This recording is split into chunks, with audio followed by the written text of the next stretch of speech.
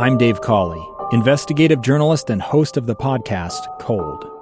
In October of 1985, a woman named Sheree Warren left work at a busy Salt Lake City office to meet her estranged husband at a downtown auto dealership. She never made it home. Sheree's car surfaced weeks later in Las Vegas. In the parking lot of a hotel casino. No one knows how it got there. Strange. It was strange. Both Sheree's estranged husband and her boyfriend raised suspicion for investigators. I kind of thought that he might have done something. But no arrests were ever made. In Cold Season 3, we dig into double lives, make new connections in the case, and examine the difficulty raised by reasonable doubt. We want answers just as much as anyone else. They have creeps like that now too, so nothing's changed. That's the new Cold Season 3, The Search for Sheree, now available anywhere you get your podcasts. If money affects your life in any way, Money Making Sense will talk about it. Be financially healthy, wealthy, and wise. Here's your host, Heather Kelly. Welcome to Money Making Sense, the show that talks about all things money. Today, we're going to talk about how do you teach your kids financial lessons at home. Joining me today is Antoine Campbell. You are an entrepreneur, but you have a lot of experience teaching the kids because you've been doing this long before COVID ever happened. Right. First of all, are there any particular lessons that you think kids must know before they turn 18 and they walk out of the house and you no longer have to give them any money? I think children should understand hard work, right?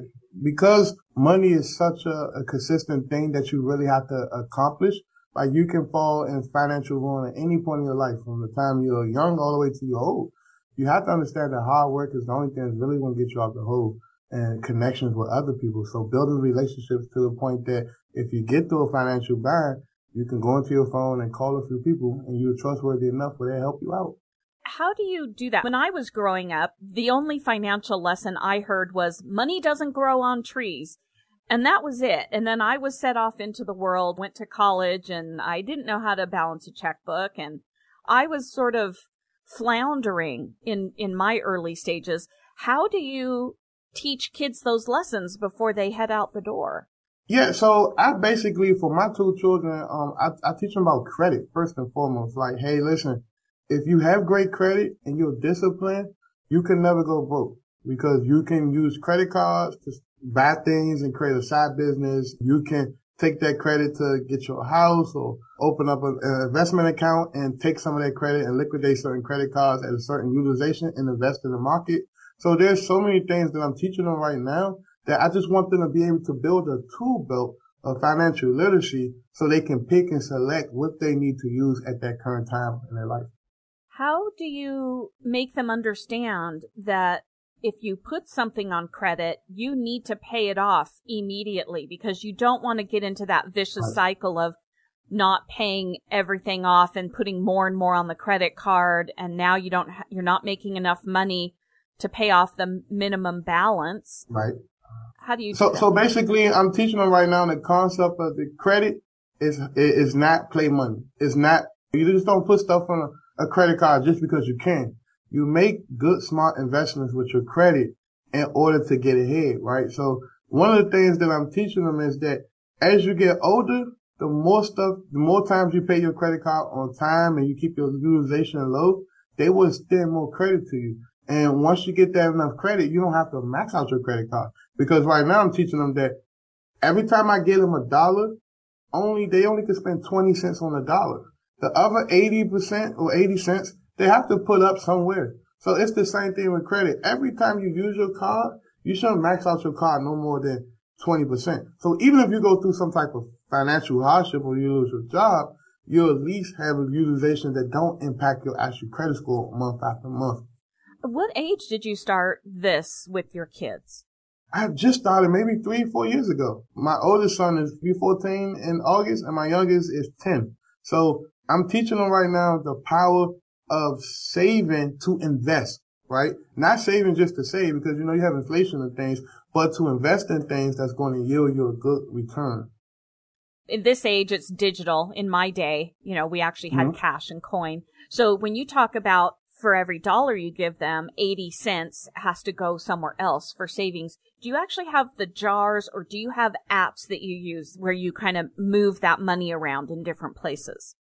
Well, since they're so young, I have the jars. I went and bought the piggy banks. It was hard to find them, but I bought this canister metal piggy bank where you have to take a knife to open it up, and I give them cash, right? Because I want them to feel it and understand it. Like, the digital age, you don't really make sense of numbers. But when they see the money, they can count it, they can understand it. And like, we took the boys to Florida 2 months ago. And my son, he wanted to buy all this stuff at the train station. I'm like, hey, we're not even in Florida yet. You want to spend your money. So the lesson there was, listen, you're only going to spend 10% of what you got because this money has to last you until you get back home. God forbid there's an emergency and you spend all your money, then what you going to do?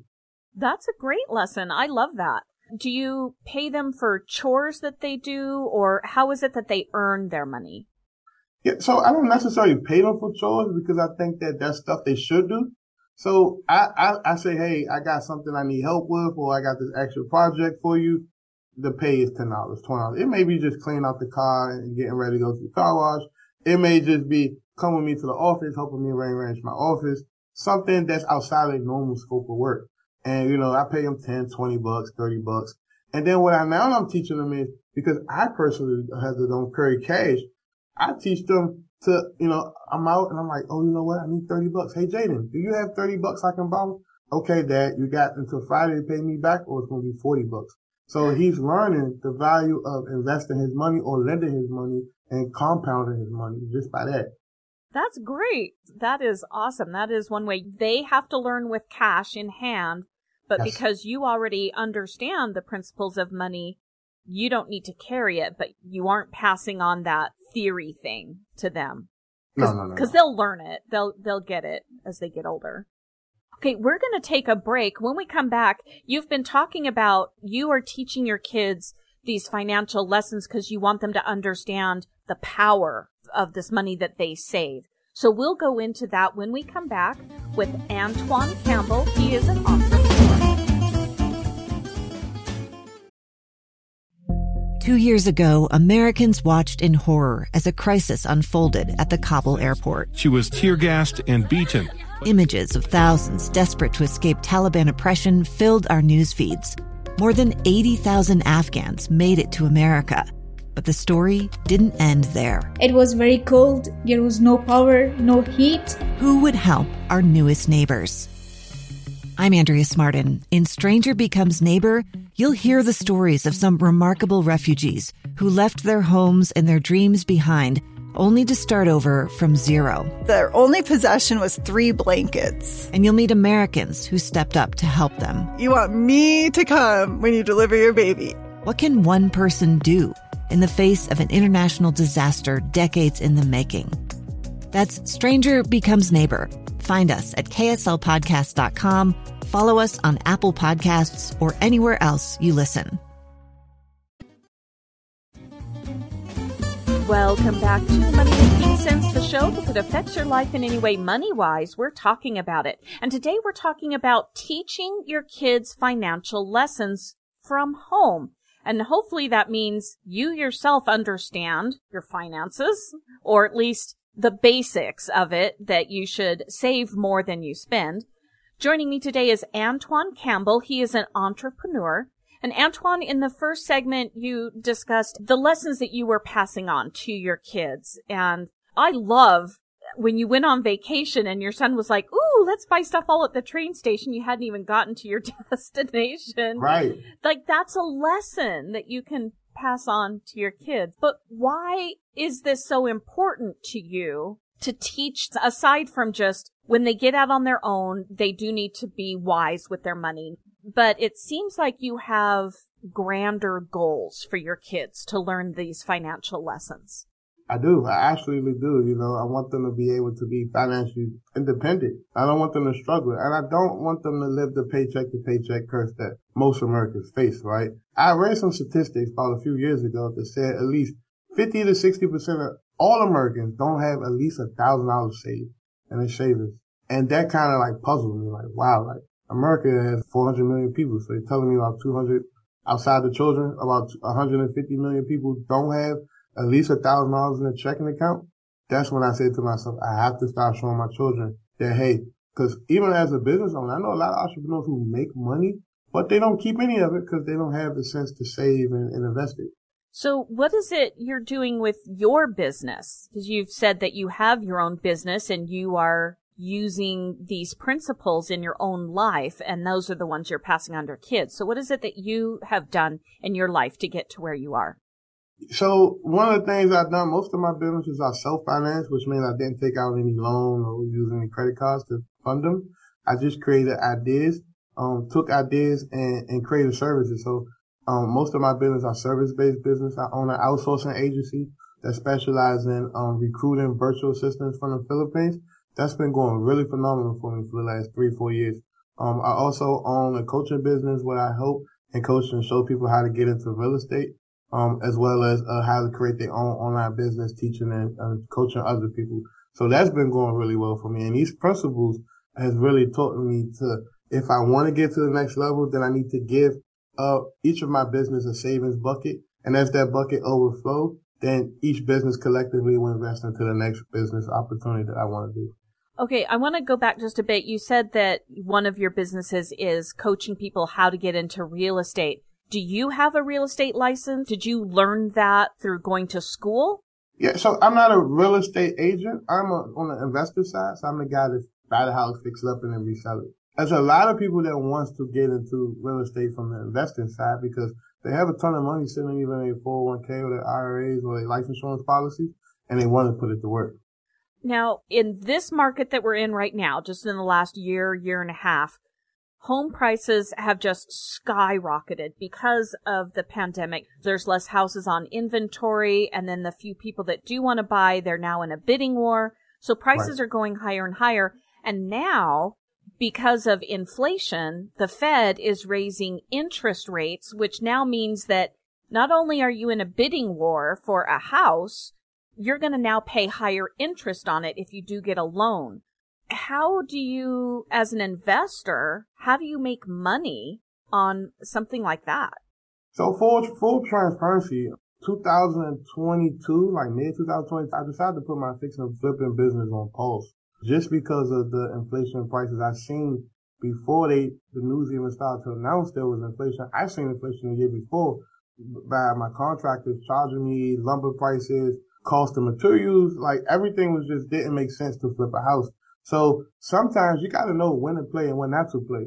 And that's why, if you're going to be an entrepreneur, you should have multiple investments or multiple opportunities that can bring you in money every month because you don't know when one thing may go down and out. So I look at entrepreneurship as a stock investor, look at investing in stocks. I like to diversify all of what I got going on just so I won't get caught in a situation where I can't make money. And how much do your kids know about all of this? Like 5-year-olds, they're not really going to understand. Right. And you may not be able to get into all the complexities even with your 14-year-old. So when is it that you think that kids should start learning more complex issues about diversifying? I say as soon as possible. The human brain is a very complex machinery. We have over 50 billion cells in our brain working at simultaneously, just the process of thought. So I say as soon as you feel like your child is capable of understanding or you're capable of explaining to them what it is, then start teaching them. So for me right now, I'm teaching my children basic concepts and theories that they can grasp quickly and apply to right now. Not later on in life, but right now so they can exercise that muscle to really get good at that. So I think a lot of parents, they have to start to set their children up for success. Go back to the old times where you take $20 and you invest in a lemonade stand and you set up outside the church, after church and sell lemonade. And I could teach them the concept of basic counting. You'll be surprised how many children don't know how to count money. Oh, yeah. Or just don't know how much change they should get back. Right? It teaches them the basic concept of count. It teaches them people skills, how to sell. I think everybody should learn how to sell because whether you know it or not, you're selling. You're selling in your personal life. You're selling in business. Them core skills that you can learn at an early age that can translate into adulthood very easily.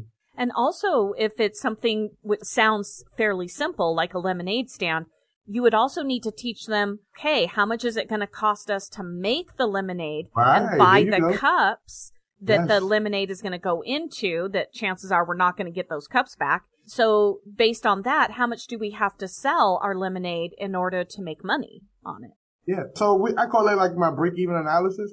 And I'm teaching that now with my 14-year-old. Like, okay, if you put up $35 for this lemonade, how much lemonade that you can produce and sell, and how much do you have to sell to even make the money back? So then I need to sell 35 cups at $1 a piece to make my money back at 12 ounces a cup. Well, if I cut each cup with a cup of ice, then it's really 8 ounces. How did I learn it? Because I worked at McDonald's. And a 32-ounce soda is not really a 32-ounce soda. It's about 16 ounces. Right. So just teaching them that basic stuff, it takes them a long way.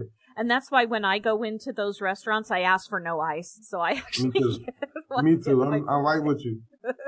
All right. How did you learn? Like I said, when I started off, the only financial lessons I got at home was money doesn't grow on trees. How did your parents teach you, or did they? Was it hard lessons you had to learn when you got out on your own?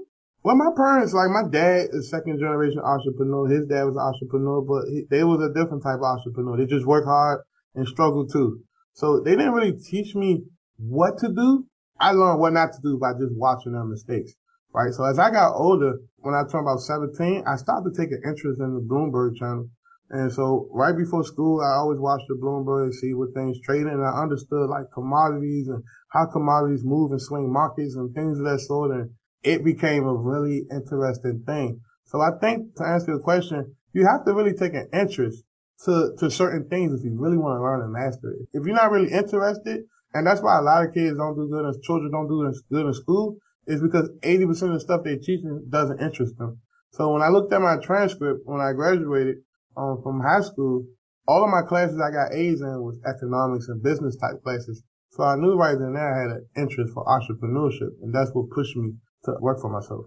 We do need to take one more break. When we come back, we will find out what else we may need to do as parents to help our kids learn financial lessons. So we'll be right back with Antoine Campbell, who is an entrepreneur.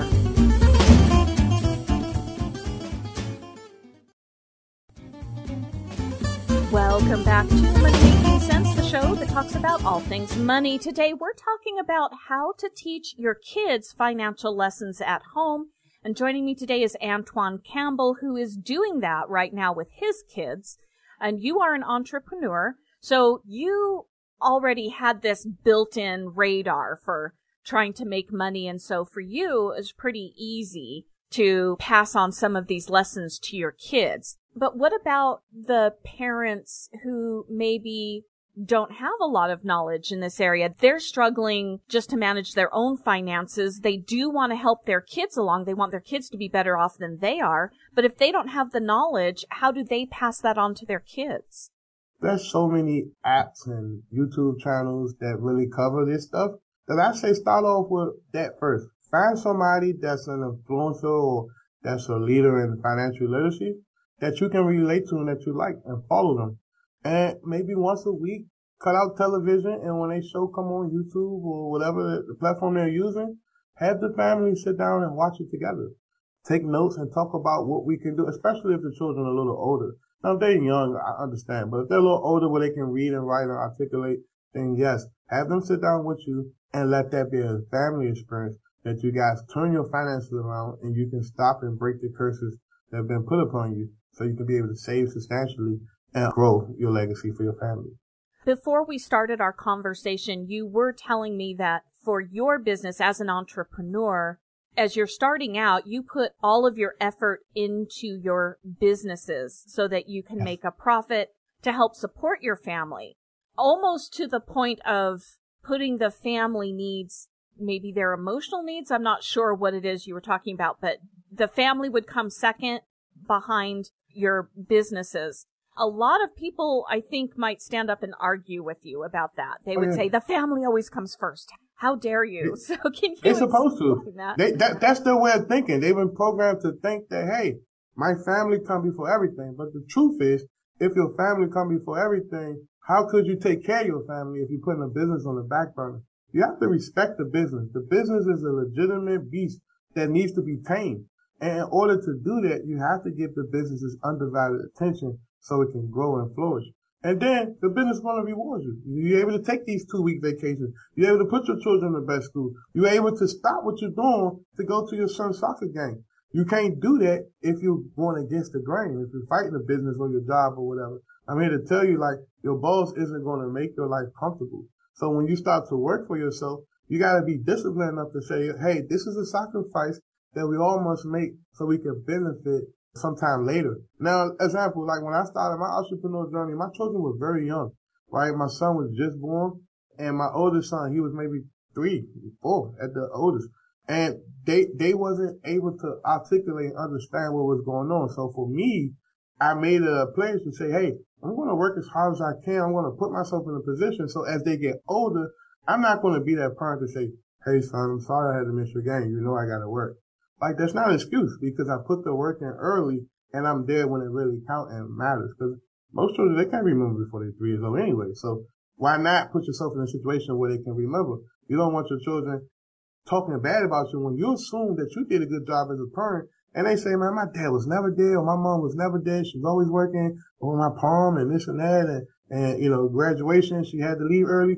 So the things that really matter, you have to put yourself in a situation to make sure you're there, because people only hold you accountable for the things that they remember. That's my argument. Okay. I'm going to play devil's advocate. I'm the wife taking care of the 2 young'uns and you're not there to help change diapers. I'm sorry, not happening.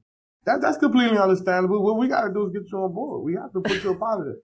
Okay, how much money should I make and need to make in order to get a third person to come in and help out with that? Like, even for me, I have a person who come clean my house, right? Because I don't have time. I would prefer as an entrepreneur to go make the extra money to pay someone to clean the house than for me to waste 4 hours to clean my house. I'm on board with that because I hate cleaning my house. Yeah. That works. All right. You mentioned some of the work that you do with your businesses, but what are the names of them? Are there any that people could call?